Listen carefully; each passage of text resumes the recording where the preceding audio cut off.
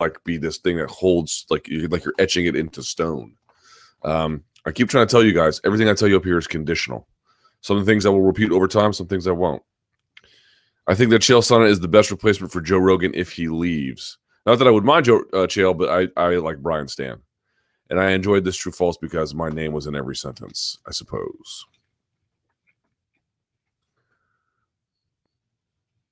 You're talking into a hairbrush.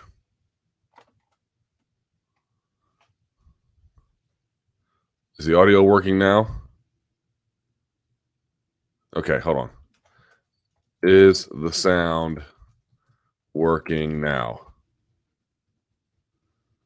This is such a mess. It's a mess beyond all messes. Yes, okay. Christ almighty. Hey, Luke. Check. All right, there we go. God damn it.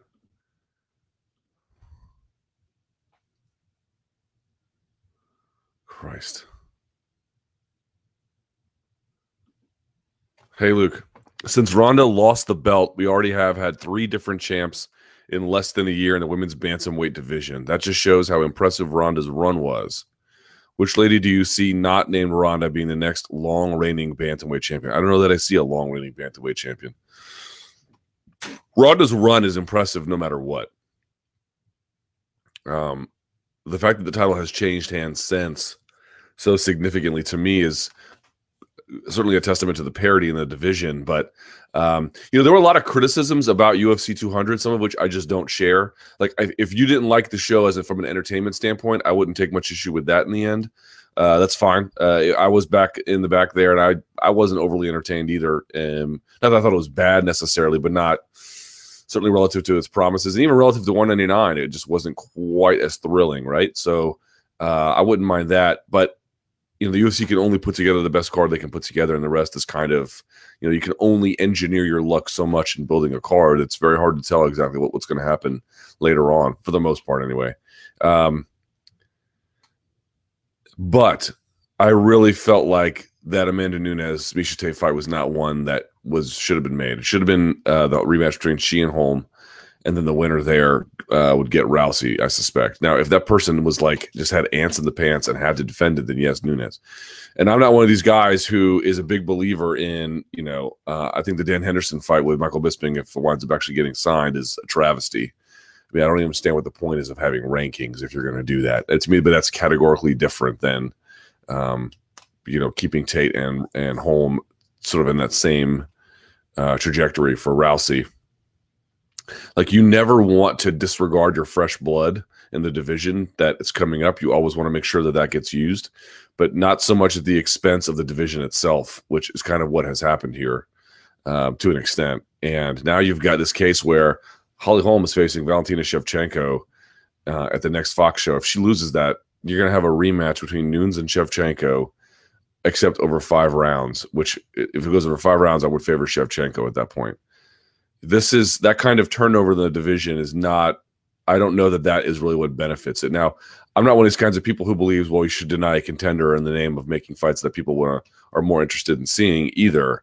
Part of what makes the UFC what it is the fact that the best fight the best routinely. Like, you want to keep that alive. But I don't think delaying that for one more fight in a way where if Rousey returned, you'd have a natural storyline really undercuts the division in that kind of way. And now you've got this mess on your hands at women's bantamweight where how you get out of this one is going to take a little while unless you get some luck. Certainly, Nunes was impressive, right? I mean, Jesus, she crushed Miesha Tate in ways that no one has. But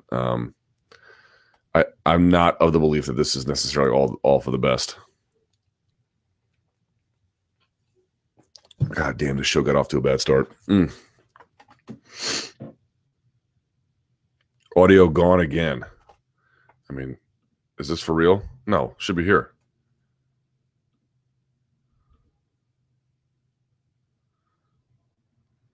Okay. Fuck. After last weekend, is Joanna and Jacek on my personal top 10 or top 15 pound for pound list? Ooh, yeah.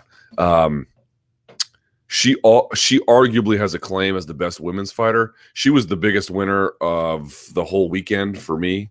You know, she had arguably the toughest fight and put on, you know, in the end, by the time the 5th round was over, one of the better performances, you know, starting from a deficit, basically 2 rounds down, and then having to come back and win. You know, it's like tennis, right? You drop the first 2 sets, you got to come back and you got to win the 3rd and the 4th and the 5th.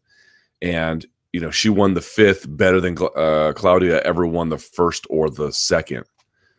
Pretty impressive when you think about it, man. Just an incredible ability that she has to stay consistent over time. Like, and people were mocking Claudia for something that she said that I didn't think deserved to be mocked, which was, if we both have fresh cardio, me, Claudia, you winning a J-check, I can beat her.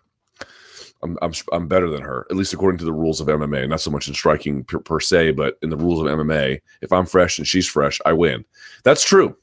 That's not a wrong argument. That's true. The problem is that's just a really bizarre way to look at a fight.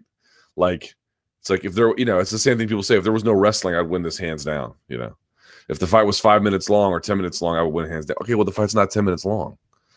Like, you're putting these arbitrary criteria on there because when you have plenty of cardio, you're a handful. Okay, but cardio is part of the measurement of success. You can't just exclude it. So, you know, there is something to be said for the fact that when she is fresh, she is a technical dynamo, but that you have to rely on that argument while letting your cardio essentially suffer is really hollow to me, really hollow, you know. And not only that, I think honestly, Jacek got better over the course of that fight, and she has everything, you know. She can fight a range, she can fight it close, she can fight against the fence. Her scrambling has gotten way better. Her overall takedown defense has gotten better, but is not great in terms of the amount of improvement she's made. The improvements I would call good. The ability to create a scramble I would call really good improvements. Really good. She can get her hips. She just finds ways to. She's never flat on her back, man. She never concedes the position and goes, okay, let's just play guard. You know, never. She's always like getting to a hip, always trying to get to her base, always trying to push and pull and just create problems of instability for the person on top. And then, of course, once she's there, you know, she's deadly in the clinch. She's a nightmare. She's incredible, and it was a total joy to watch her do what she did. Incredible. Where would I rank her in the top 10, top 50? I don't know. I have to sort of think about it, but. You know, certainly if you've got problems with Ioane and Jacek, I don't know what to tell you. Okay, Luke, now that the UFC has been sold, what are your hopes and what are your fears for the future of the sport? I really don't have too many fears. Crush the smaller media outlets like MMA Fighting, cater to ESPN now with exclusive interviews, breaking news. I mean, they already do that. In the hopes that UFC can get Disney to bid $200 million per year for the broadcast rights once the Fox deal is up. I mean, you know, I'm not sure what to say about that. They already want that. I'm not too worried about our coverage, I don't think. Yeah, I mean, I guess I have some concerns, like, you know, how are they going to treat the media? You never know. You know, are they going to irreparably ruin the product? I don't feel like that's very likely, but, you know, you never know. The only really concerns I have are, one, are they going to keep Face of the Pain? Because that needs to die. Now, I just can't believe that thing is still around. I just, you know, it's like a wart on someone's face. They just refuse to get lanced. God. Anyway, the only thing I really consider when I think about is that some of these fighters are repped by the agency that now owns them. This would be prohibited in boxing, right? I guess some state athletic commissions might get hairy about it, but it's not technically illegal.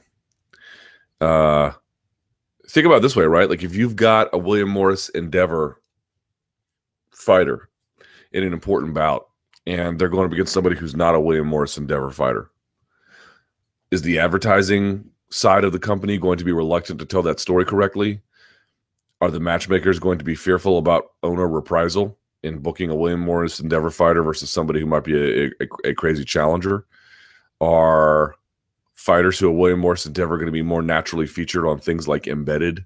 Are they going to get better fights and better assignments on better cards? I'm not sure that there's going to be people from William Morris Endeavor one way calling down to the others to do something like that. But I don't think that's an unreasonable concern to wonder. Like, it's a pretty clear conflict of interest. You're promoting the same people you have managerial contracts with, or even agent contracts with. That's a conflict of interest. And how much that naturally changes things on the ground, I don't know. Maybe none. Maybe it doesn't happen at all, right? I mean, that would be ideal. But nevertheless, I'm just trying to noodle this through. Like, if I'm working in the advertising department of UFC, or if I'm making the promos, and we've got a promoted fighter that's promoted by the owners, and we've got someone who's not, am I going to tell that story as fairly? Are they going to tell that story as fairly? I don't know. Are they going to get match made fairly? I don't know. I guess we're going to have to wait and see. But that is definitely something that concerns me, for sure. And one of my hopes, get rid of Face the Pain. And my hopes is that, they continue to professionalize the sport. Obviously, we all want bigger fighter paydays. I would like to see them turn into employees. Personally, I don't think this will happen, but I would like to see the fighters turn into employees and then be able to collectively bargain, right? Because what we're doing is we're saying, well, because there's no union, the best thing for fighters to have this other organization that can help raise the value of their of themselves, of potential contracts, of potential fighters in similar situations who might be matriculating one way or the other, right? You leverage them in that way. But I think that it would be hard to argue, especially at this juncture now when most of that talent is sort of sucked up, that what would be better, to have these other organizations just sort of existing for the purpose of leveraging and, occasionally offering a different look at a product, the Dynamite thing, or what would be better is to have these guys be employees, which would entitle them to much more, and then have the ability to collectively bargain, and then have that be that league. To me, it would be the latter scenario. Again, I'm not suggesting this is likely. I'm just saying, like, that would be my hope. The mighty Joanna, sort of been over this. How long do you think it'll be before another challenger is realistically a serious threat to her title? Well, I mean, a while, right? Like, who in that division do you see can give her problems? I respect Rose tremendously, but I don't see that as one. Paige Van Zandt, obviously, no. I don't think Esparza is going to come storming back anytime soon. I mean, maybe Joanne Calderwood, but I don't see that as particularly likely either. I mean, I think she might hold on to that title for a while. I'm expecting for her, anyway, a long reign of dominance. Claudia is her toughest rival, and she's not close enough. She's pretty close, but not close enough.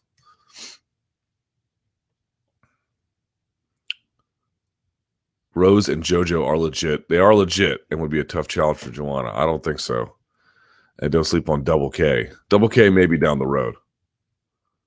Jessica Andrade is going to take her title. Maybe, but I wouldn't bet on it. All right. So, Luke, after years of speculating if Jones is using PEDs, he finally got caught. He got potentially caught, if we're being technical. Everything from Jones having very low testosterone levels pre-UFC 182 to DC saying Jones was the strongest guy he ever fought. Okay, neither of those are evidence. But and let's not forget that rumor about Jones hiding under the cage at Jackson's when Wada came for a visit. Well, Wada didn't come for a visit. I mean, these are just like this question is sort of the basic problem with Jon Jones. It's like there are so many criticisms to make of him, but if you're going to do it, you have to do it correctly. Like, you have to adhere to the facts. He didn't get caught. He got potentially caught. Now, he may, in fact, it may be proven that he got caught, but that's not the stage we're in now. Number two, he did have very low testosterone levels pre-UFC 182, but nothing that was so alarming that it caused for extra, perhaps additional levels of scrutiny, but legally nothing else. DC saying Jones was the strongest guy he ever fought. That means nothing. Let's not forget about the rumor that Jones hid under the cage at Jackson's when USADA came for a visit. I've heard that story as well, but I'm told it was because of drugs and recreation, which he eventually popped for anyway. What's your thought about all of this, Luke? Not USADA, I'm sorry. When I guess Nevada Athletic Commission came. What's your thought about all this, Luke? And why would Jon and his manager not say the name for what he got caught? Don't they realize this will come out sooner or later? Okay. First of all, let's talk about Jon Jones for a second, shall we? This is a guy who I have defended probably more than I should have at times. I think it's a fair way to put it because, one, I do stand by a lot of the arguments that I've made about him. Two, he's such a prodigious talent. It's hard not to be enamored with what he's capable of. But you know what? Like I said, when he came back from the suspension, recall the video I made, and everyone was like, we got to get Jon to be a Boy Scout. He's got to come around and we need to see that he's changed. And I was like, he's either going to change or he is not going to change. And us being like, we need you to be a Boy Scout is a complete waste of time. And frankly, I'm not really interested in it. I don't care if he's a Boy Scout. I just care that he is in a measure of compliance in his life, compliance with the laws around him, particularly given the that strenuous requirement with the probation, right, relative to the average person. I mean, you and I can get pulled over for speeding. That may or may not mean so much for us, but for him, that may be putting things in jeopardy. And then also compliance with the rules of the sport with which he's engaged, both in the cage, like no eye pokes, things like that, and of course outside of it with many other things, not limited to, including anti-doping. And we keep having this argument, even now we're having it.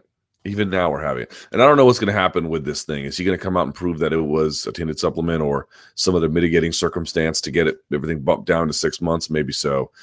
And some folks I've been talking to, they don't think that's the case. I think it's going to be 2 years, but no one really knows for sure. Here's what I'm going to say. I'm going to stick to what I said about Jon previously. Either he is going to do it or he is not going to do it. But I'm going to put a little twist on it. We keep talking about Jon like, will he get his act together? Won't he get his act together? And I'm going to switch that to, I'm not even sure at this point if he can get his life together. Right? Like, we keep looking at this like, here is this really successful person who keeps making these bad choices. What if that's not correct? What if that's not correct? What if the correct way to look at it is this is a guy who's basically just incapable, not merely of managing his life, but even through all of these problems, just simply doesn't have what it takes to make the steps towards corrective action. Like it is such a difficult switch for him to not be what he is that, certainly you can't rule out the possibility it could ever happen. But you sort of know people like this in your life, or you certainly have heard of cases like this. In other words, we always look at it like, wow, a successful person, when things go badly for them, they already know how to be successful, so they should be able to make adjustments at the margins. Like, you've turned in a paper, and it requires basically some minor editing. And I guess what I'm wondering is that's really the wrong way to look at this. What it might be is that he's just a born guy who had these limitations that got camouflaged for a while because of his outsized ability to perform in the cage. And that basically what he is what he is. And that we got a wrong impression of him because we saw him first as successful, when in fact that is really not an example of who he is. I think I'm more in that camp now than I ever have been. Certainly I don't wish this to be the case. I don't know that this is the case. This is merely opinion and conjecture. And what would be best for him and the sport as well would be for this to not be the case and for him to make those changes. I am not going to wait for that bus anymore. I am going to operate under the premise that this is something he cannot handle. And because that's really the only conclusion you can draw. I mean, keep in mind, he still has probation for years to come. He has to keep his business in order just to be in compliance with that, just so he doesn't go to jail. Forget about all of this. Like, he's got his hands full. So I'm going to like, there is way too much evidence at this point for me personally, just my view of the world, that I'm basically going to argue this is a guy who was not successful and then sort of got derailed and needed to pull back on certain things and fix it. this is a guy who naturally gravitates towards these kinds of errors that we weren't made aware of because of his incredible fighting ability. And now that that has come alive, everything else has now begun to follow him. That's sort of my read on Jon Jones at this point. Now, that does not mean that that's true. That's just conjecture. And that does not mean, even if it is true, that he is not entitled to due process. I got to be honest with you. I am very much not okay with people coming out and saying, well, he took this. I mean, maybe you know that. I personally would not repeat anything I couldn't independently verify. I would need verifiable evidence that this was true, not merely X told Y if this was true. I had people being like, well, you've got Chael saying it and you've got Rashad saying he took estrogen blockers. That's two sources. How do you know that's two sources? That sounds to me like it could be very much one source telling two people. And if that person is wrong, gee, you got a big problem. Now, I will say that them coming out and not declaring what he took is not a good look.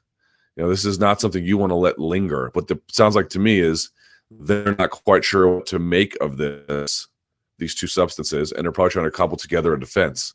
Maybe it's a legitimate one. Maybe it's not. I have no idea. But that's sort of my read on it, is they want to do more research on this so they can find the best possible defense, for these substances, which is their right entirely. Just sort of curious if they wouldn't say what exactly that it is. I did see Brendan Schaub mention on The Fighter and the Kid that you can't get estrogen blockers and supplements. Now, I have high respect for Brendan Schaub and The Fighter and the Kid. You've heard me say it on this very podcast here. Their podcast is about as successful as podcasts get. I mean, it's an incredibly successful podcast, and I like both of those guys, Brendan Schaub and Brian Callen, very much. But if we're sort of speaking to the facts, that's not the case. You can get, there are a number of estrogen blockers in all kinds of different performances, supplements, excuse me. Now, you could take them, of course, pharmaceutical grade too, right? I mean, I'm not saying that they only exist in supplements, but the idea that you cannot take them in supplements either willfully or accidentally is not true. Whether that's the defense they're going to use for Jon Jones, I don't know. I'm simply correcting the record. You can go to here. I put it up on my Facebook page. You can go to bodybuilding.com right now. They have anti-estrogen supplements, info, videos, and so forth. And they have a list of, in 2016, the best anti-estrogen suppressants that you can buy. Olympia Labs DIM, Pesiance or Pesiance, Erase Pro Plus, SAN Estrodex, Almax Nutrition Tribex 90, SD Pharmaceuticals Acetocin 99, San Conquest 250, MRN Chrysin 500, Infinite Labs Cyclodex, Enzymatic Therapy Pure RIP with DIM is the one they're talking about. That is definitely one. Nature's Way DIM Plus. Now understand, I don't know whether these supplements work. I don't know to what extent that this would flag a USADA if you took this. Some of this stuff is listed, of course, under the WADA prohibited list. Not all of it is necessarily. So we'll have to see what it is and the circumstances that surround it. But just to be clear, yes, it is quite unequivocal that you can take anti-estrogen or estrogen suppressors over the counter. You can do that very easily. Not hard. What was the other part of this question? Yeah, I mean, him and his manager, I don't know. Someone says, you don't hide under a cage for out-of-comp test for Coke. Stop sticking up for Jones. You love him. We get it. Really? Because the person who told me that story was from Jackson's. Want to bet I know the story better than you do? Because I bet you I do. So, okay.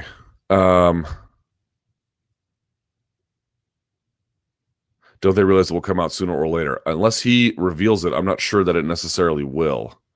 Although if it's in Nevada and then Nevada adjudicates this dispute, which I believe they're going to, which no one really knows how that's going to work, by the way, at least in totality, then it might come out that way.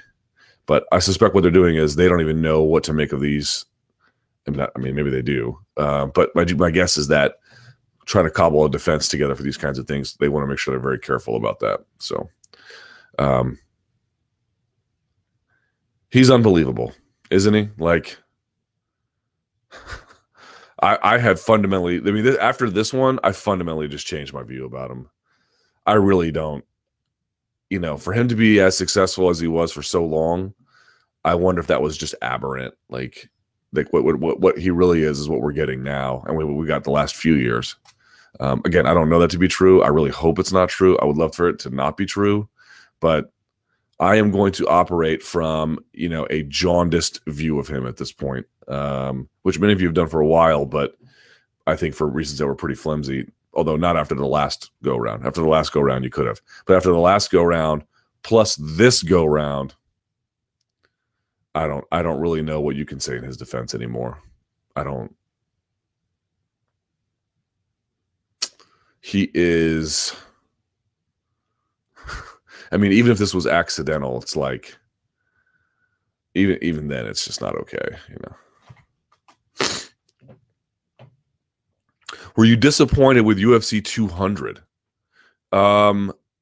Disappointed is probably a strong word, but it certainly wasn't all that awesome. Like when it was over, were you like, wow, that was really, really great? Probably not. The Brock Lesnar Mark Hunt fight had an interesting result, but was not necessarily like thrilling action. Certainly Cormier versus Silva was not necessarily thrilling action for a variety of reasons. Main event was great, but it didn't really feel like a big main event. Kane was great. And what was the other one I'm not thinking of that was also on that card? Well, also on the prelim card, Hendricks versus Gastelum was good. The Cat versus Pena fight was good, but it was still a lot of positional control. What was the other fight I am thinking of on UFC 200 that was like okay, but not great?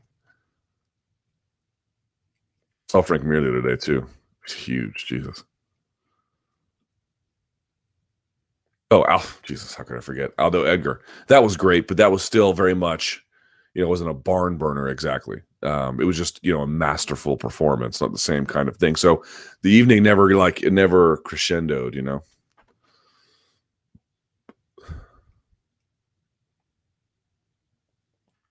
Delia's cardio versus Joanna's ground game. As I was rewatching the Jacek Delia match, and this time able to actually breathe while doing so, I became curious about something. Understandably, a lot has been made about Gedelia's cardio in that match, sure. But I felt that Joanna's takedown and ground defense were major factors sapping Gedalia. While Gedalia was able to take Joanna down several times, she really had to wrench her there.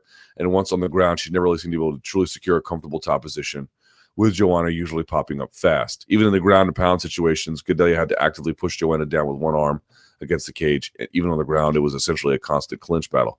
So am I a dog for giving Joanna too much praise and feeling that Joanna's takedown defense and ground game would be really taxing to any grappler, especially since you have to keep constant pressure on otherwise? Not any grappler, but a lot of grapplers. What I would say is the way in which she gets up, someone who's a back specialist might really give her some problems. But I don't know, Gedalia is not that kind of way, or at least didn't think of it that kind of way. So, but to your point, yes, like she never concedes guard, ever. She never concedes guard and like waits to disrupt you. Like once she's down there, it's like she's being electrocuted and has to get up. Like it's hot coals and she has to get back on her feet and get out of the way. She's constantly moving. That is very taxing and tiresome because when you're the person on top, you just never feel like you've ever secured anything. Now, maybe Gedalia feels like she did, but I can just tell you psychically, you're like, I don't really have takedowns here. I have moments where I'm winning, but they don't really mean a whole lot. So sure, absolutely. Like her ability to create scrambles. Always remember this, even if you're on bottom, the person who creates the scramble typically wins. Typically. Not always, of course, but typically. And she is creating the scrambles.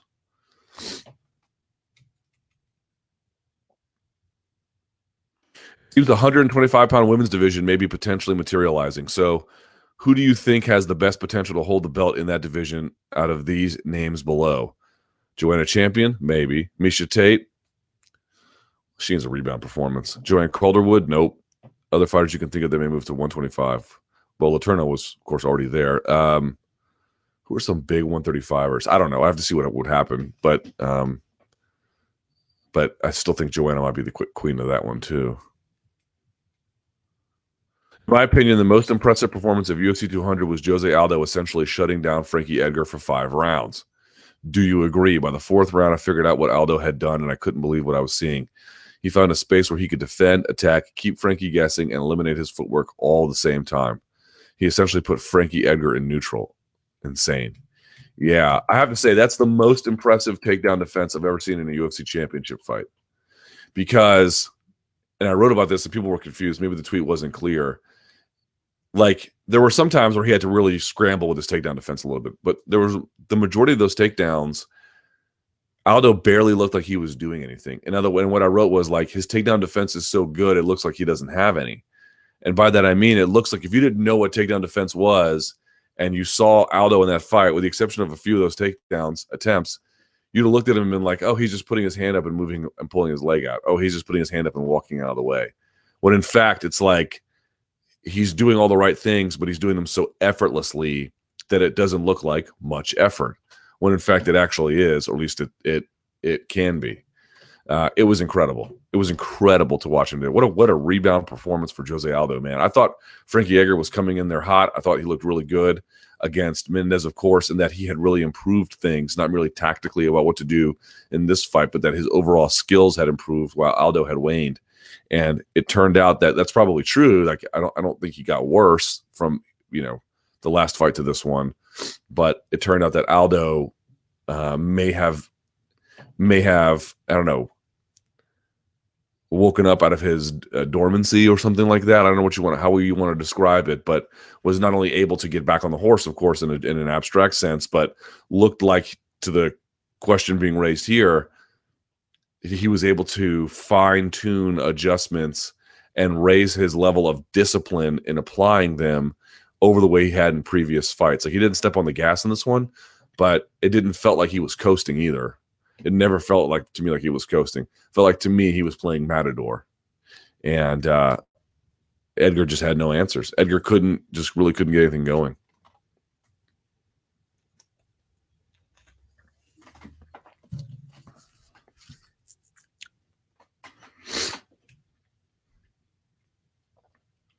Claudia, I'm all about respect. Gadelia. Well, you guys love talking about this fight. Who do you think was the sorer loser this year, Luke Rockhold or Claudia Gadelia? Oh, Luke Rockhold by a million miles. UFC 205 at MSG in November. What do you think it's going to look like? This is a sample card. McGregor Aldo 2, Alvarez Nurmagomedov. Jesus, that would be awesome. Nick Diaz Gunnar Nelson, Chris Weidman Jacare Souza, Frankie Edgar Max Holloway. I mean, I wouldn't complain about that too much, although I don't know that Edgar Holloway, if I like that. I mean, I like it, but not necessarily what it might do for the division. Also, Diaz Nelson, I kind of favor Diaz big in that one. Yeah, perfect. There he goes, Chris 27. Great card, but no to Max and Frankie. Wouldn't want to risk Max losing that fight. I agree. Do Frankie Lamas or give him someone in the top 15, let him build his way back. Also, never discount the possibility that Frankie Edgar might go to bantamweight. His coach has told me that like a number of times, that he thinks he can do it and will do it.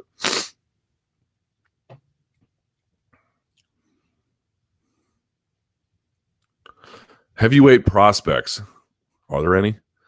Luke, I constantly hear how every heavyweight is in their mid-30s and there's no young heavyweight prospects, but no one seems to mention Ruslan Magomedov.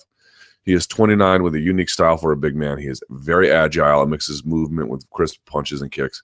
It's beautiful to watch. How do you feel about him, and do you see him going very far in the division? I wouldn't rule it out.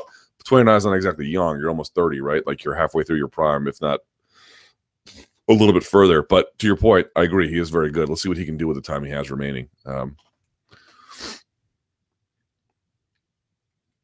What happened to Johnny? Johnny Hendricks seems to be an almost different fighter from the gladiator who once sat atop the mountain. And what do you think is responsible for his fall from heights? And what do you think he should do perhaps to recapture some of his conquering greatness? Jesus, man, that is a really unbelievable story about what's happened to Johnny Hendricks, isn't it? First of all, I think I don't know about the biggest culprit, but the biggest public culprit to me, without being a doctor or having examined him in that kind of way, those weight cuts, not merely the ones here in the UFC, but the ones in college and in high school, where during wrestling season you're cutting every week, I believe they have irrevocably damaged him. I had Chris Lieben on my radio show who told me, who hasn't cut weight like Johnny Hendricks, and told me that because of all the weight cutting he did, he is on thyroid medication the rest of his life. That it just doesn't work anymore. That's crazy, right? That's crazy. That's an insane thing to think about. And that's where he is.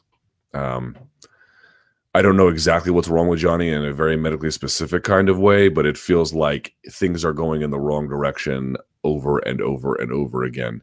It's one thing where you see some of these guys who make tough cuts like Benson Henderson, but you don't feel like it's really affecting the trajectory of his career. Johnny Hendricks couldn't make weight, lost 20% of his purse, and then looked okay in the fight, but okay. I mean, this is a guy who battered St. Pierre. I find it curious, but I have no real answer for why his vaunted punching power doesn't seem to be there anymore. And I don't know that he's technically improved that much in the last few years. I think he's tightened things up a little bit, but he was making big leaps in his game previously that the game kind of feels stayed now. Remember he was at first very much a grappler who would mix in strikes. Now he's very much a striker who doesn't mix in grappling at all. I mean, sort of as a defensive thing if he has to, but this is the guy that beat St. Pierre. It's crazy. It's crazy to see. He's also taken a tremendous beating in his last few fights, and there might be other reasons as well. But it is shocking to see. Well, maybe not shocking, but certainly depressing in one way or another to see. I don't want to be one of those guys who rules out some ability to make a resurgence in his career, particularly if he can accurately diagnose what's going wrong or whatever the case may be. But I don't think going to middleweight's an answer because he's way too small for middleweight. And the truth is, he's just like I forget who told me this. He's not a 170 pounder. He's a 175 pounder, but there isn't a 175 pound weight class. Him and Gastelum, although Gastelum was able to make it. But there's no weight class for this guy. So he's trying to compete in a weight class he doesn't basically belong in. And the longer he keeps trying to do that, the more it is going to absolutely just wreck him. It's a hard thing to watch, quite frankly. A very hard thing to watch. Someone says, if we look at the changes that have come during his decline, they may inform this discussion. 1, IV ban. 2, change of camp. 3, PED allegations. Absent proof, but they have been made. Well, they're made against everybody.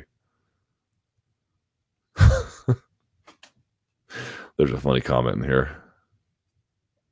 I won't read it, but it's funny. At this moment, are we closer to Brock versus Fedor than ever? Probably. Because the interesting part about Brock being back is we're not having this discussion anymore like, can he win a title? Will he win a title? I mean, there was some discussion of like, if he wins, hang on.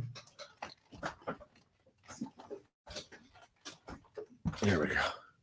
There was some discussion that like, if he wins, will he get a title shot? And I think what you saw was that it was pretty miraculous that he won, but you got Cain Velasquez out there throwing spinning heel kicks, spinning back kicks to the head.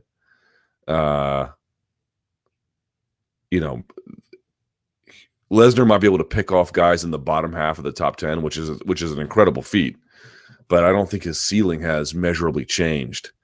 JDS probably still gives him problems, though they didn't fight, but JDS beat Carwin, and Carwin gave Lesnar all kinds of problems. Therefore, it's reasonable to at least semi-conclude that JDS would give him problems. Lights out, take down the fence, and the whole nine. And the jab and everything else.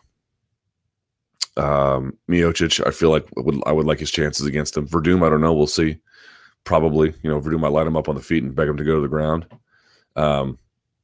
Cain, certainly I would like Cain's chances against him again.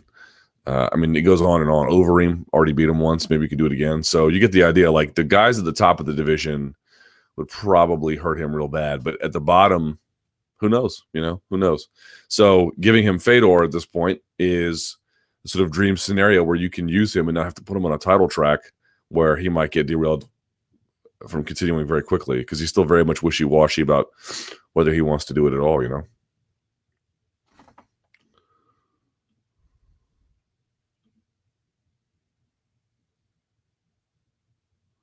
Let's see here. Joe Duffy potential. Luke, just wondering how far you think Joe Duffy can go in the lightweight division. He has excellent striking and slick submission skills, and it was clear that he was levels above Clark. Obviously, he needs to step up in competition. The Poirier fight showed he had some areas he needs to work on, and although we didn't get to see much last week, it sounds like he's been putting in a lot of work since January. I bet if he works on his wrestling game, he can be a real contender in the division. And he's with one of the best gyms and coaches in the world to improve and round out his game. Your thoughts? Yeah, certainly. I thought Joe Duffy was going to win that fight anyway. I don't know many people that thought Clark had much of a chance, but that he won it in 25 seconds or whatever it was, 20 something seconds was, you know, I mean, they weren't even in the same universe of skill and athleticism. Joe Duffy he's like a really powerful, violent guy who just needs to hone his abilities a little bit, sharpen them a little bit, and then of course add in the wrestling game as a component because he is long, and that might give him some problems against really, more stockier, quicker wrestlers in that division. Having the long limbs, yes, it's good for underhooks, but it can be good because you can get things trapped in ways you never thought before. It's just easier to get a hold of you and keep a hold of you. Like, it has benefits, but it has downsides too. But if he can find a way to use his range when he needs it, and then unload when he chooses to, he can definitely be a guy at the top of that division, 100%, no doubt about it. Joe Duffy is a very good fighter.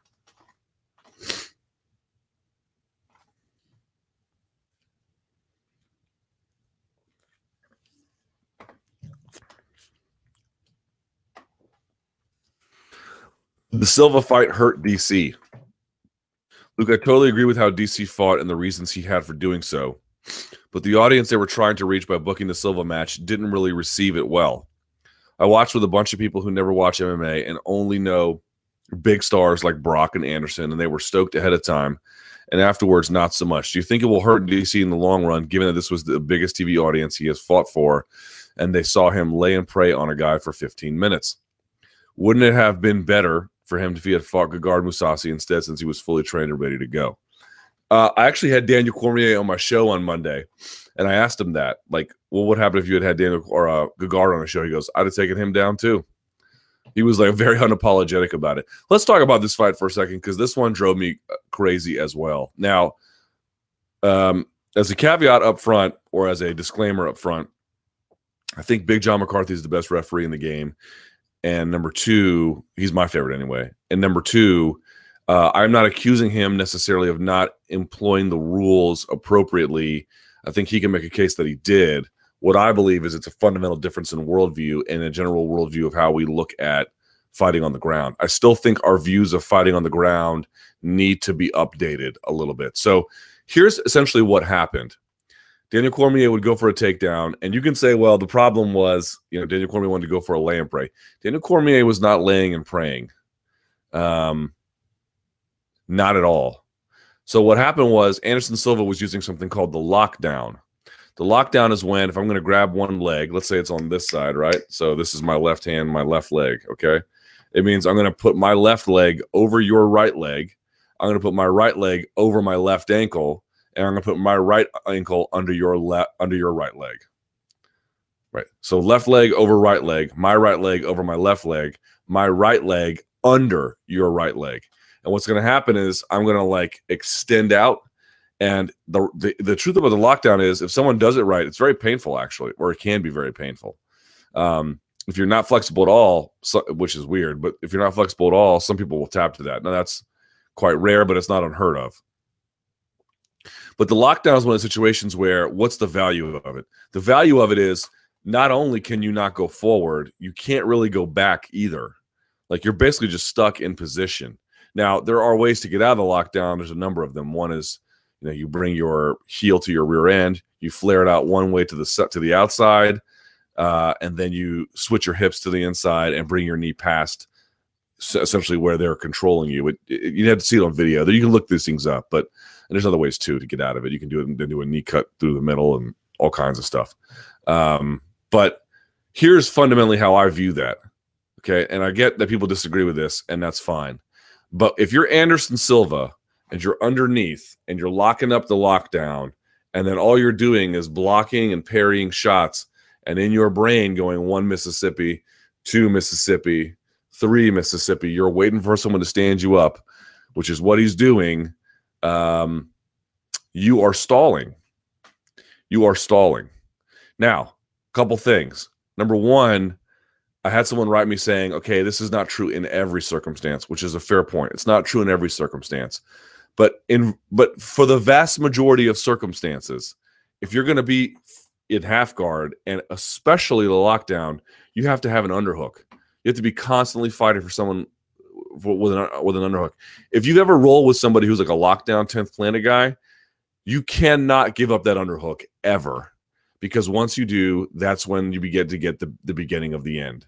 You're going to get swept. You're going to get rolled. You're going to get torn to pieces. You have to have that underhook on the same side. They've got the lockdown. They are going to fight for that thing. They're going to be like Gordo back in the day. You guys remember Gordo, the BJJ guy, Gordo? He would just sit on half guard and constantly try and pummel underneath, constantly. Okay? So he never tries to do that. My point about the lockdown is this: there is offense built up off of the lockdown. But if you're just holding it and you're not even reaching for an underhook, you're not fighting. That's not fighting what you're doing. You're just holding. Now, you might say, and I had many people tell this to me, you might say, well, that's just a smart strategy, right? You didn't want to go to the ground. He took you to the ground. You're going to hold on and block until the referee stands you up. What you are basically saying is, I am in favor of stalling in certain circumstances. And I can tell you personally, I am not. We can disagree about that, but there's only one way to look at that. That is stalling. Anderson Silva was stalling in that fight. Now, I don't know why Daniel Cormier couldn't get out of the lockdown. If he couldn't get out of the lockdown because he didn't know how to get out of the lockdown, that's one problem, but that's not the same thing as stalling. What I want to penalize is stalling. And I don't think it's okay to lock up the lockdown and then just wait out till a referee saves you. I don't like that at all. I don't like those stand-ups at all. You warn the person stalling. If you want to keep the lockdown, that's cool. Keep the lockdown. Just get an underhook or build some offense from it or do something, but you can't just lay there. I just, I fundamentally don't. I just don't like that at all. I think it's crazy to think it's okay to stall in that circumstance. Period. I get that many of you disagree with that. You think, yeah, well, I wouldn't want someone stalling against the fence, but I don't mind someone stalling underneath. I mind someone stalling underneath. Waiting for a referee to save you because you don't want to fight, to me, is not a reason to get stood up. And to me, the lockdown is fundamentally different than someone locking you up in full guard. You shouldn't be at this level if you don't know how to pass full guard. You shouldn't really be at this level if you don't know how to pass the lockdown, but I can understand that a lot more. I'm more sympathetic to that. And moreover, full guard, you have so much more ability to do something. So much more. You can stand, you can get on a knee, you can put a knee between the legs, you can get both legs up. You don't even have to pass. You can bang on someone. Being in full guard, if you want to bang on someone, you can just sit there and do that. Now, if Daniel Cormier wasn't putting forth the same kind of effort to stay on top, that's a different circumstance. We could talk about Daniel not doing his due diligence in that role on top. But what I don't want to hear is that Anderson Silva wasn't stalling. No, he was stalling. And if you're okay with that, I don't really understand that argument, because I don't know what place stalling should have in MMA. Stalling should never be a retreat to the referee to save you. The referee should save you when you're getting crushed, or if the guy on top isn't doing anything, because he's stalling too. I don't think Cormier was a partner in the stalling. If he was, I'll go back and watch, and okay, we can change the argument a little bit. But I really need to get that off my chest. The lockdown with no underhook and waiting for the referee to save you is flat out, nakedly, unequivocal, no argument otherwise, stalling. The only way to support what Anderson Silva was doing is to say, hey, I like stalling. I think stalling is a great part of the game. It's a fair play part of the game. And you're entitled to believe that, but I don't. I personally don't. Now, let me say something in defense of Anderson Silva, because I've been criticizing him here for this performance. And really, I can't even criticize him. Sounds like I am, but I'm not. Because here's the problem with this fight. When they announced it, it was like, oh, man, look at the UFC. On 24 hours notice, what's the rabbit they pull out of their hat? Oh, man, they pulled out the greatest middleweight of all time, maybe the greatest fighter of all time. What an incredible display of organizational, just how limber they are and quick. And what they're able to do. It's incredible what they're able to do, right? That was my initial reaction. I think many of you were the same way. And I still basically believe that. But the problem is it put both guys in a no-win position. So if you're Daniel Cormier, you're just boned, right? Because who's your replacement? It's Anderson Silva. People already love him. Then he comes in, takes the fight on 24 hours notice. So now they love him even more. And of course, he comes in as the guy who wants to bang it out. he has no intentions of fighting you on the ground. And I get that, right? He just wants to bang you out in the feet because that's really where he can only really win the fight for the most part. And you're Daniel Cormier, you can't risk that. Your purse already got cut in half before you even step foot in the octagon. And now you have to go fight the greatest middleweight of all time. Granted, on very late notice, but still, that's not a guy you want to take lightly. You don't have any incentive to fight him on the feet, especially if you have to like lose to him and then you're still the champion. It would be, as he mentioned, catastrophic for his career. But really, it doesn't serve Anderson Silva's interest much either, right? Okay, yes, he gets the adulation of being, the savior on 24 hours notice. Okay, great. And, look, he did what he could, but that's sort of the point, right? Like on 24 hours notice, what can you reasonably expect from Anderson Silva, from anyone? They're going to just do the game they know how to do. And if it gets to a part of the game where they don't know what to do, or they haven't practiced it, or they realize it's a dead end, they're just going to hold on. I get it. I completely get it. It's up to the referee to not let them do that. And which is why I disagree with Big John's call in this case and his worldview that, like, I know a lot of people view it the same as full guard. I fundamentally do not view it that way. But I get Anderson Silva's point. Anderson Silva's like, look, am I reasonably going to beat Daniel Cormier on the ground? Do I want to spend time on the ground? No. I'm going to try and game the system a little bit. To me, that is entirely rational. Entirely rational. It's just that I don't agree he should be allowed to do that. And the referee should sort of say that's not okay. But you get my point. Like, Anderson Silva's coming in. He's going to have to strip his game down to bare bones, right? And try to game the system a little bit to get some favorable edges because he's coming in under, like, insane circumstances. And Daniel Cormier is, like, got all this thing going for him, even though he's already lost half of his purse. But, he had the full camp. But he has to fight very conservatively to preserve what he has. Maybe in the end, it would have been better if he had a guy who, like, couldn't deal with Cormier. And so Cormier just blows him out and then they move on. It wouldn't be the same name value as Anderson Silva, but we wouldn't be talking about it in this way. So, I understand what the UFC tried to do. I'm not even bashing them for it. I think we just never considered it would go this way. But in the end, I'm not sure that strategy worked. If both guys one guy has nothing to lose and the other guy has a lot to lose, and the guy who's got nothing to lose is also hugely popular, but can't fight to his strengths, it's just not going to make for a pleasant experience.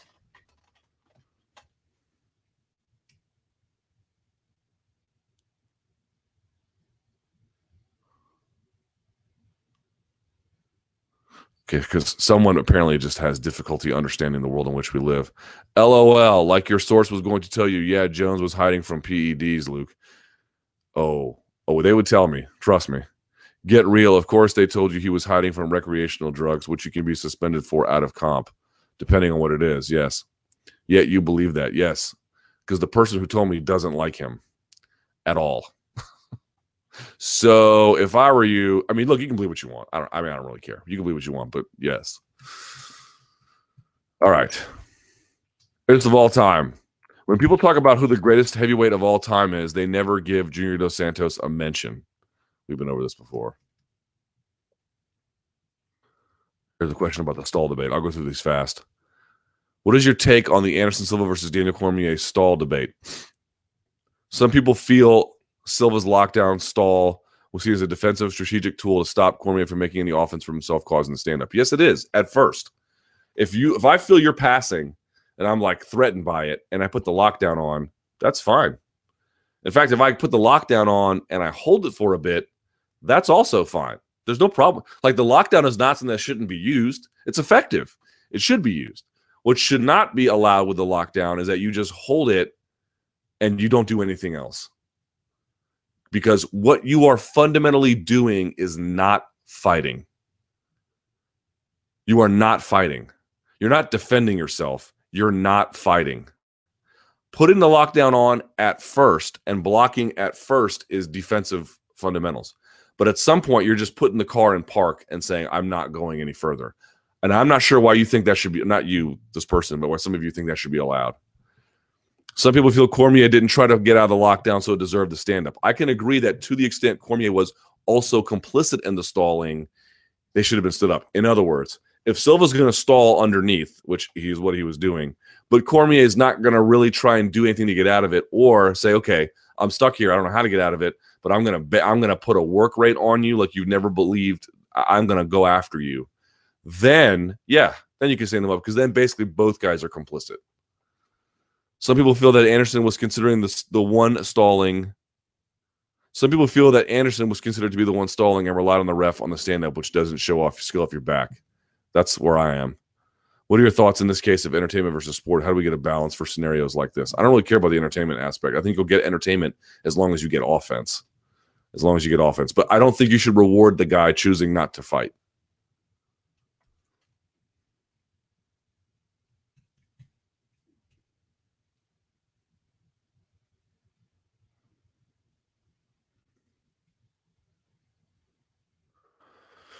Can you shave your beard on a future live chat? I'm not sure why you would want to see that.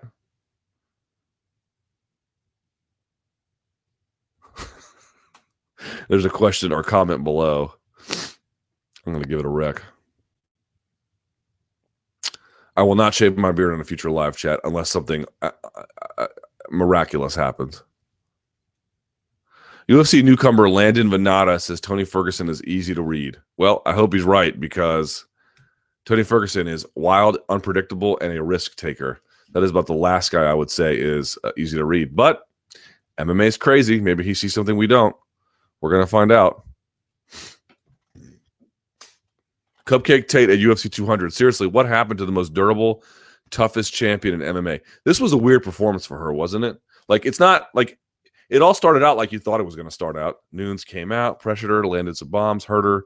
Okay, like that's pretty much par for the course. I don't think anything is strange about that.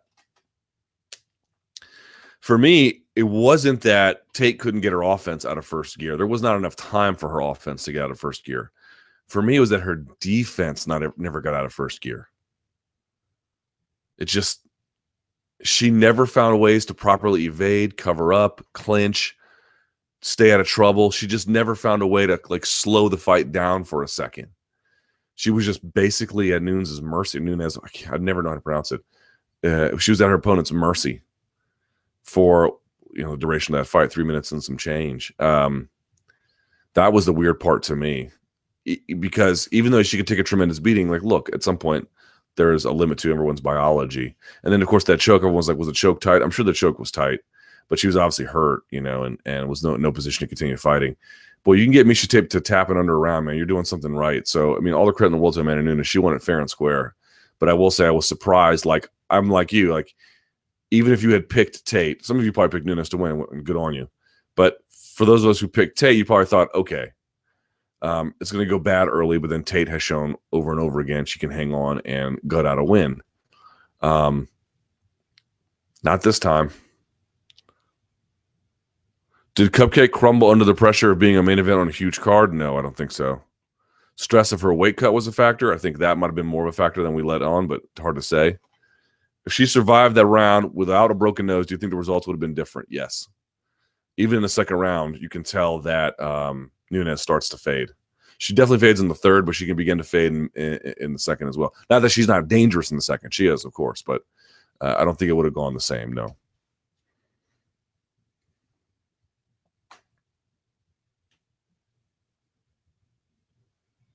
Someone's asking, who would you like to see Neil Magny face? The Tumenov fight would be great. Barberina's in Colombia right now, so that's not going to work.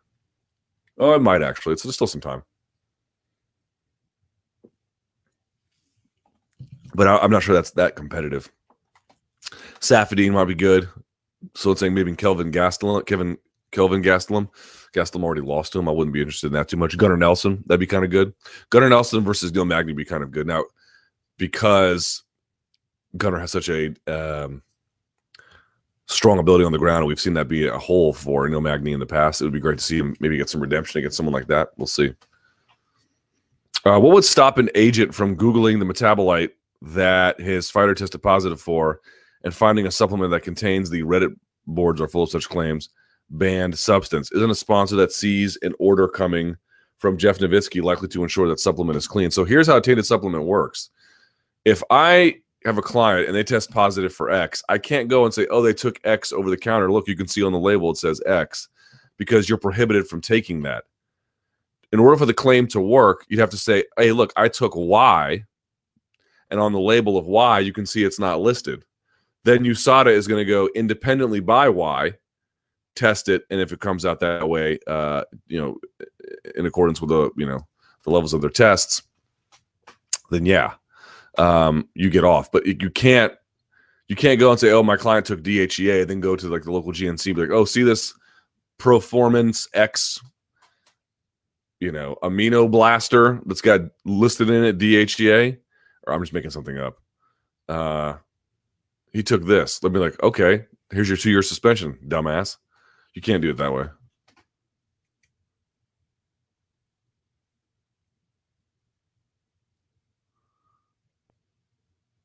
Why all the hate for Cormier? I'm not the biggest fan of Cormier, but I can't comprehend how MMA fans continue to boo this guy after all the adversity he had to go through up to 200. After the whirlwind last week, DC just wanted to fight, and he was willing to take any opponent in order to stay on the card, including taking a pay cut to fight Anderson. Were fans really surprised that his strategy was to take Anderson down? Why would Cormier stand with probably the best MMA striker of all time?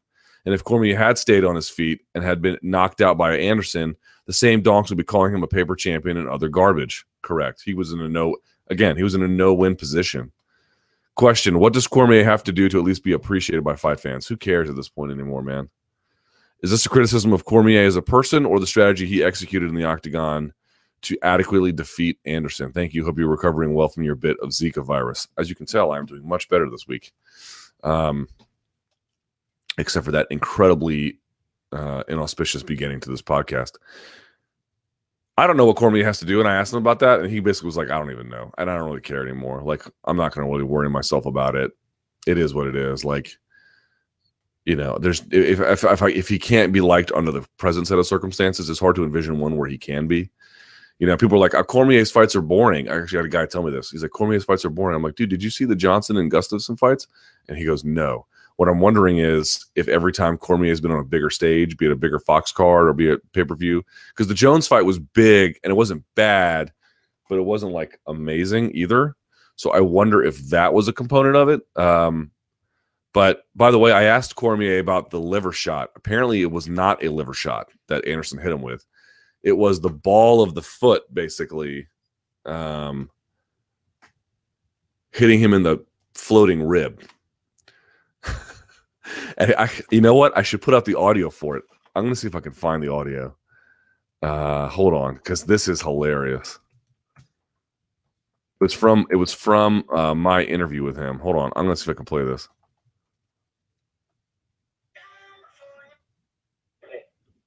And how much longer you're in the game. We're out. I was like, okay, I can hold it for 10 seconds. Here we go. This is it. Let's make that sound or don't show it. He hit me on the belly. He hit me with like he could have maybe wrote. I rushed at times when I'm grappling. I'm on top of Anderson and we're fighting, and I rush at times when I'm grappling. Sometimes I rush. I was trying to be patient and go slow. So like he could have maybe rolled me over the top. But it was, how bad did that hurt? It hurt. It hurt, Luke. And it wasn't a liver shot. It was we see a lot of guys doing these front kicks where they're snapping, they're hitting you with their toes. They hit you with the toes right in the belly. And this one didn't hit me on the belly. He hit me with like the ball of his foot right on the side into my ribs. It was tough. The crazy thing is, Luke, is my bosses always, not my bosses, my coaches always tell me, even if you're hurt, don't show it. So, and you grimaced. I'm trying to keep. Not only. He comes back. Hang on. Did we lose him? I made a sound. I actually went in, and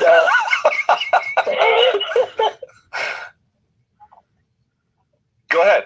Immediately, I tried to put my game face back on, but it was too late. He thought that he had got me. But even if you go back and watch the video, you can hear me make that sound while I was all. It really did surprise me, man. I was like, wow, that was tough. So I was thinking to myself, just grab him, because he's gonna get excited. Guys think they have someone hurt and they get excited. So I was like, just grab him.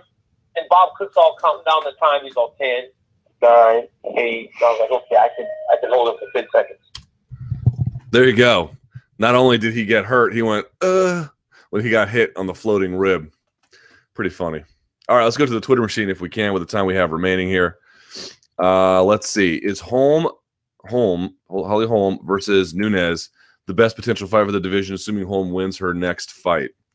That or maybe Pena, but probably Holm, given if Holm can win, they can be the Rousey rematch thing. Yeah. How many hours have you logged on Pokemon Go? I cannot prove this. But my hunch is that if you've played Pokemon Go a lot, you're either a teenager, which is okay, or a loser who has too much time on their hands. I can't say that for sure. It's my hunch. Would you give up your beard for removing Face the Pain forever? I will. This is not negotiable. True or false? Frankie Edgar will win another UFC title before he retires. I'll say true. What is your take on Donald Cerrone's comments about DC and his claims about them being taken out of context? I think he was not probably sober, and he did apologize pretty quickly. It's good enough for me. I'm not interested in raking him over the coals. I grew up in an era, just like many of you did watching this, where using the 6-letter F word for gay people was common. I mean, it was barely even something you didn't even get in trouble for it at school. And we all used it. I used it. But it is a word that enshrines the marginalization of gays. It was a word that conflates homosexuality with weakness and femininity. But like the weak side of femininity, like, because there's nothing wrong with femininity as such, but you get the idea. It conflates the two, and it's just not okay anymore. And so while it's not okay, Donald Cerrone used it. I think he's not too much younger than I am. The fact that he apologized for it as quickly as he did is enough for me. I'm not really interested in a witch hunt, and I'd like to move on from it. Should the Nevada Athletic Commission have contested the booking of a 41-year-old fighter against a champion 48 hours notice? No. Was UFC 200 an example of the UFC brand being bigger than its fighters? To an extent, yes. If you had to pick one fighter in the past 12 months as the most impressive, who would she be? Holloway or Cruz? Probably Holloway. If Jones gets a 2-year suspension, and I'm told that's almost certainly what's going to happen to him, will he return? I don't know. The idea of him having to stay sober out of jail and in shape for 2 years without fights to focus on has me worrying he won't be able to keep it together for return. I wonder the exact same thing. And again, either he's going to do it or he's not going to do it. And I don't know if he's going to do it.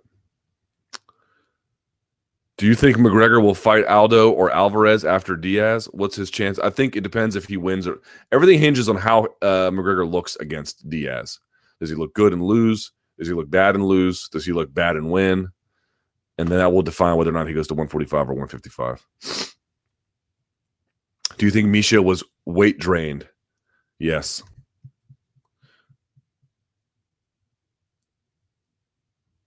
If you were to write a book on either boxing or MMA, what subject would you pick? Neither. I would not like to write about an MMA. I would not like to write an MMA book. I don't think.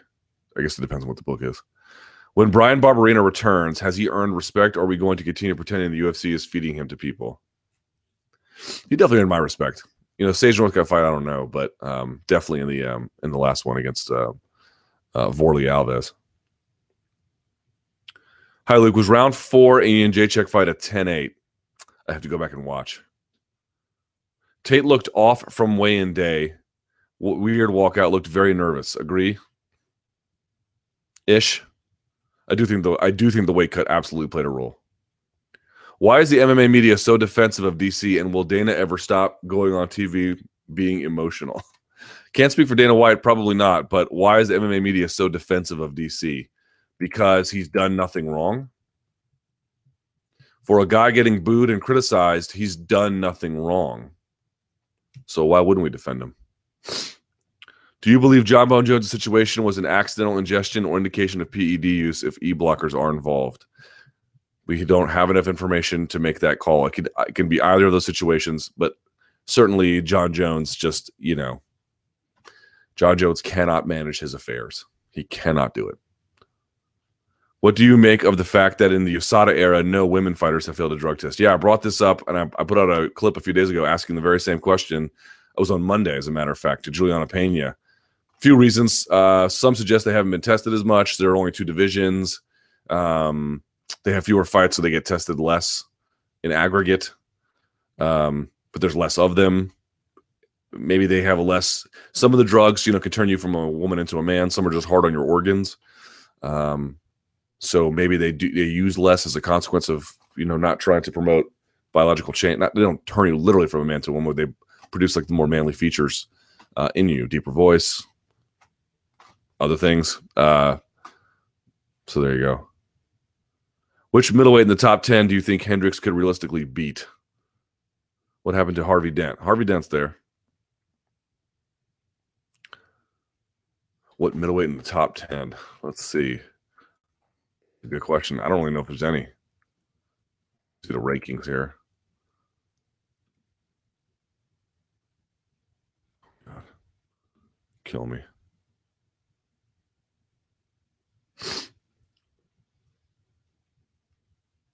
Top 10 is Derek Brunson. Nope. Uriah Hall. Probably not.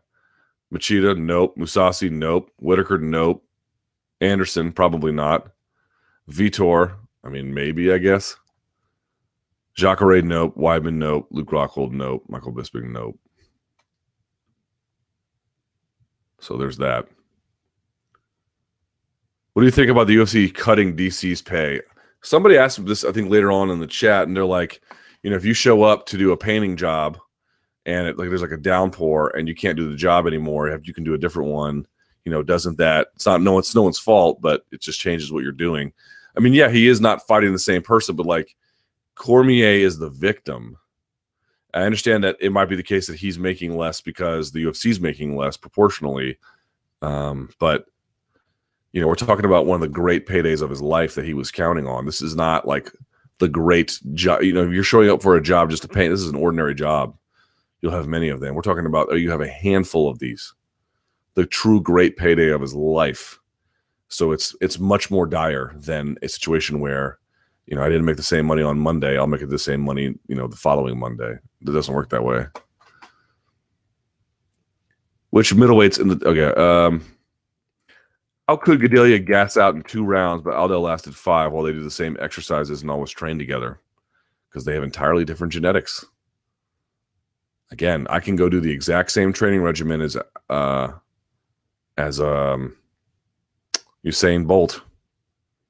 Not going to run like him, even if I finish all the same things he does. I won't finish him as fast. I do all the same. To your point, we could train together and we could do all the same exercises together. I can go to the gym with, let's pick someone, shall we? Let's say Bradley Martin. You guys know who Bradley Martin is? He's like the YouTube fitness guy. He's like all bricked up.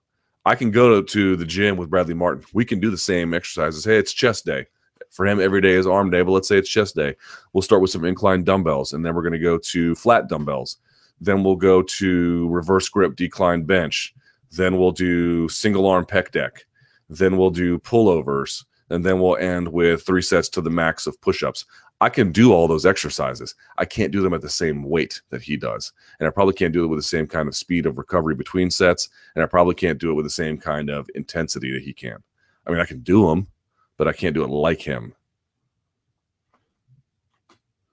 Mir Romero and now Jon Jones tested positive for tainted substances, all managed by Malkikawa. Coincidence? Could be.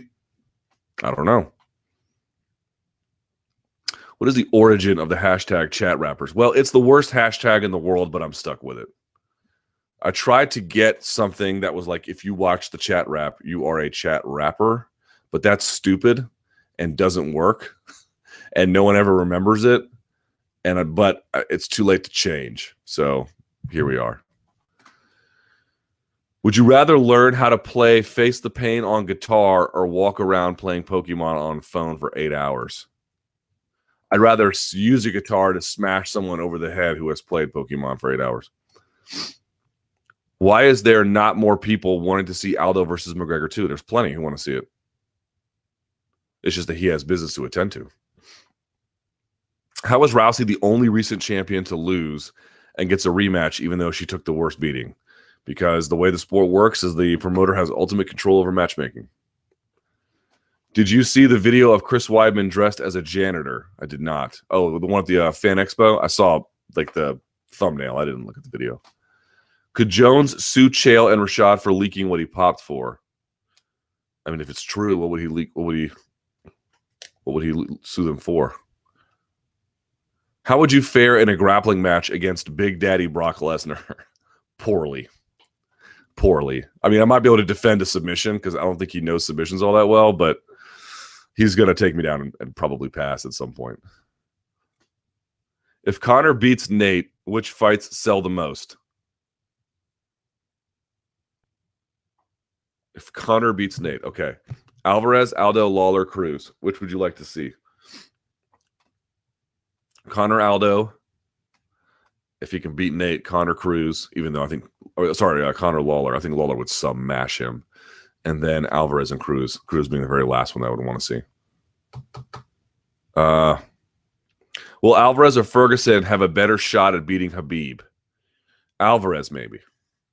And Ferguson too, but Alvarez is interesting because of the way he can mix it up. If Alvarez can do the Gleason T-bow bit where he can stop the takedown, then as you can see, Khabib is very vulnerable on the feet.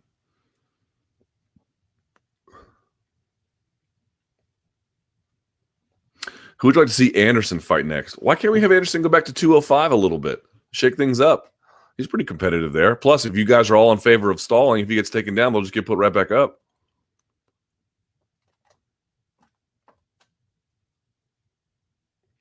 Lesnar would net crank you so effing fast. I would go under conditions where he couldn't do net cranks. All right, a couple more of these. Who would win? Doo Ho Choi versus Yair? Ooh, that's a tough one.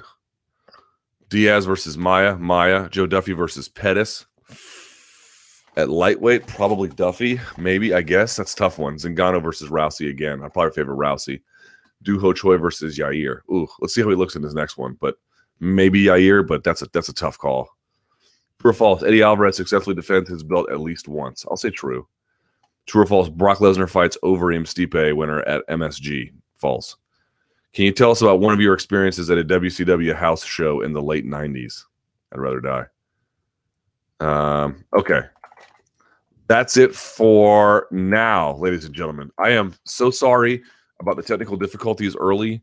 If I can shave those out of the video after the fact, I will. If I can't, I'm sure you guys are all going to complain, and you have every right to. I am desperately sorry about that. Guys, tonight, in like 4.5 hours, another UFC show starts. We'll have all the coverage for that. I'm going to have my radio show, 4 p.m., Luke Thomas Show, SiriusXM Rush 93. Tune in for that. For everyone I saw at the Fan Expo, everyone I saw the whole week in Las Vegas, you guys were super cool to me. If you came up to me and said hi and told me you listened to the podcast, I can't tell you how many people did that. I was blown away, and every one of you guys was cool. Everyone. I didn't see one single weirdo, man. You guys were all really great. I can't say how much I appreciate it. So thank you so much. It meant the world to me, and I owe you guys everything. I really do. You guys have given me something I never thought I was ever going to be able to get. So if you've been watching this live chat and you've been supporting it, just know that from me to you, seriously, thank you so much. Like it is one of the true great honors of my career to be able to do this. Okay. All right. 4 p.m. SiriusXM Rush 93, Luke Thomas Show. Until next time, stay frosty.